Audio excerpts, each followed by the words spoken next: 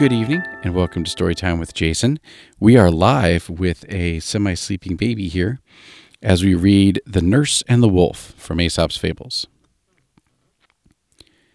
"Be quiet now," said an old nurse to the child sitting on her lap. "If you make that noise again, I will throw you to the wolf." Now, it chanced that a wolf was passing close under the window as this was said, so he crouched down by the side of the house and waited. "I am in good luck today," thought he. "It is sure to cry soon, and a daintier morsel I haven't had for many a long day." So he waited, and he waited, and he waited, till at last the child began to cry, and the wolf came forward before the window, and looked up at the nurse, wagging his tail. But all the nurse did was shut down the window and call for help, and the dogs of the house came rushing out and chased the wolf away. "Ah," said the wolf as he galloped away, "enemies' promises were made to be broken." Good night.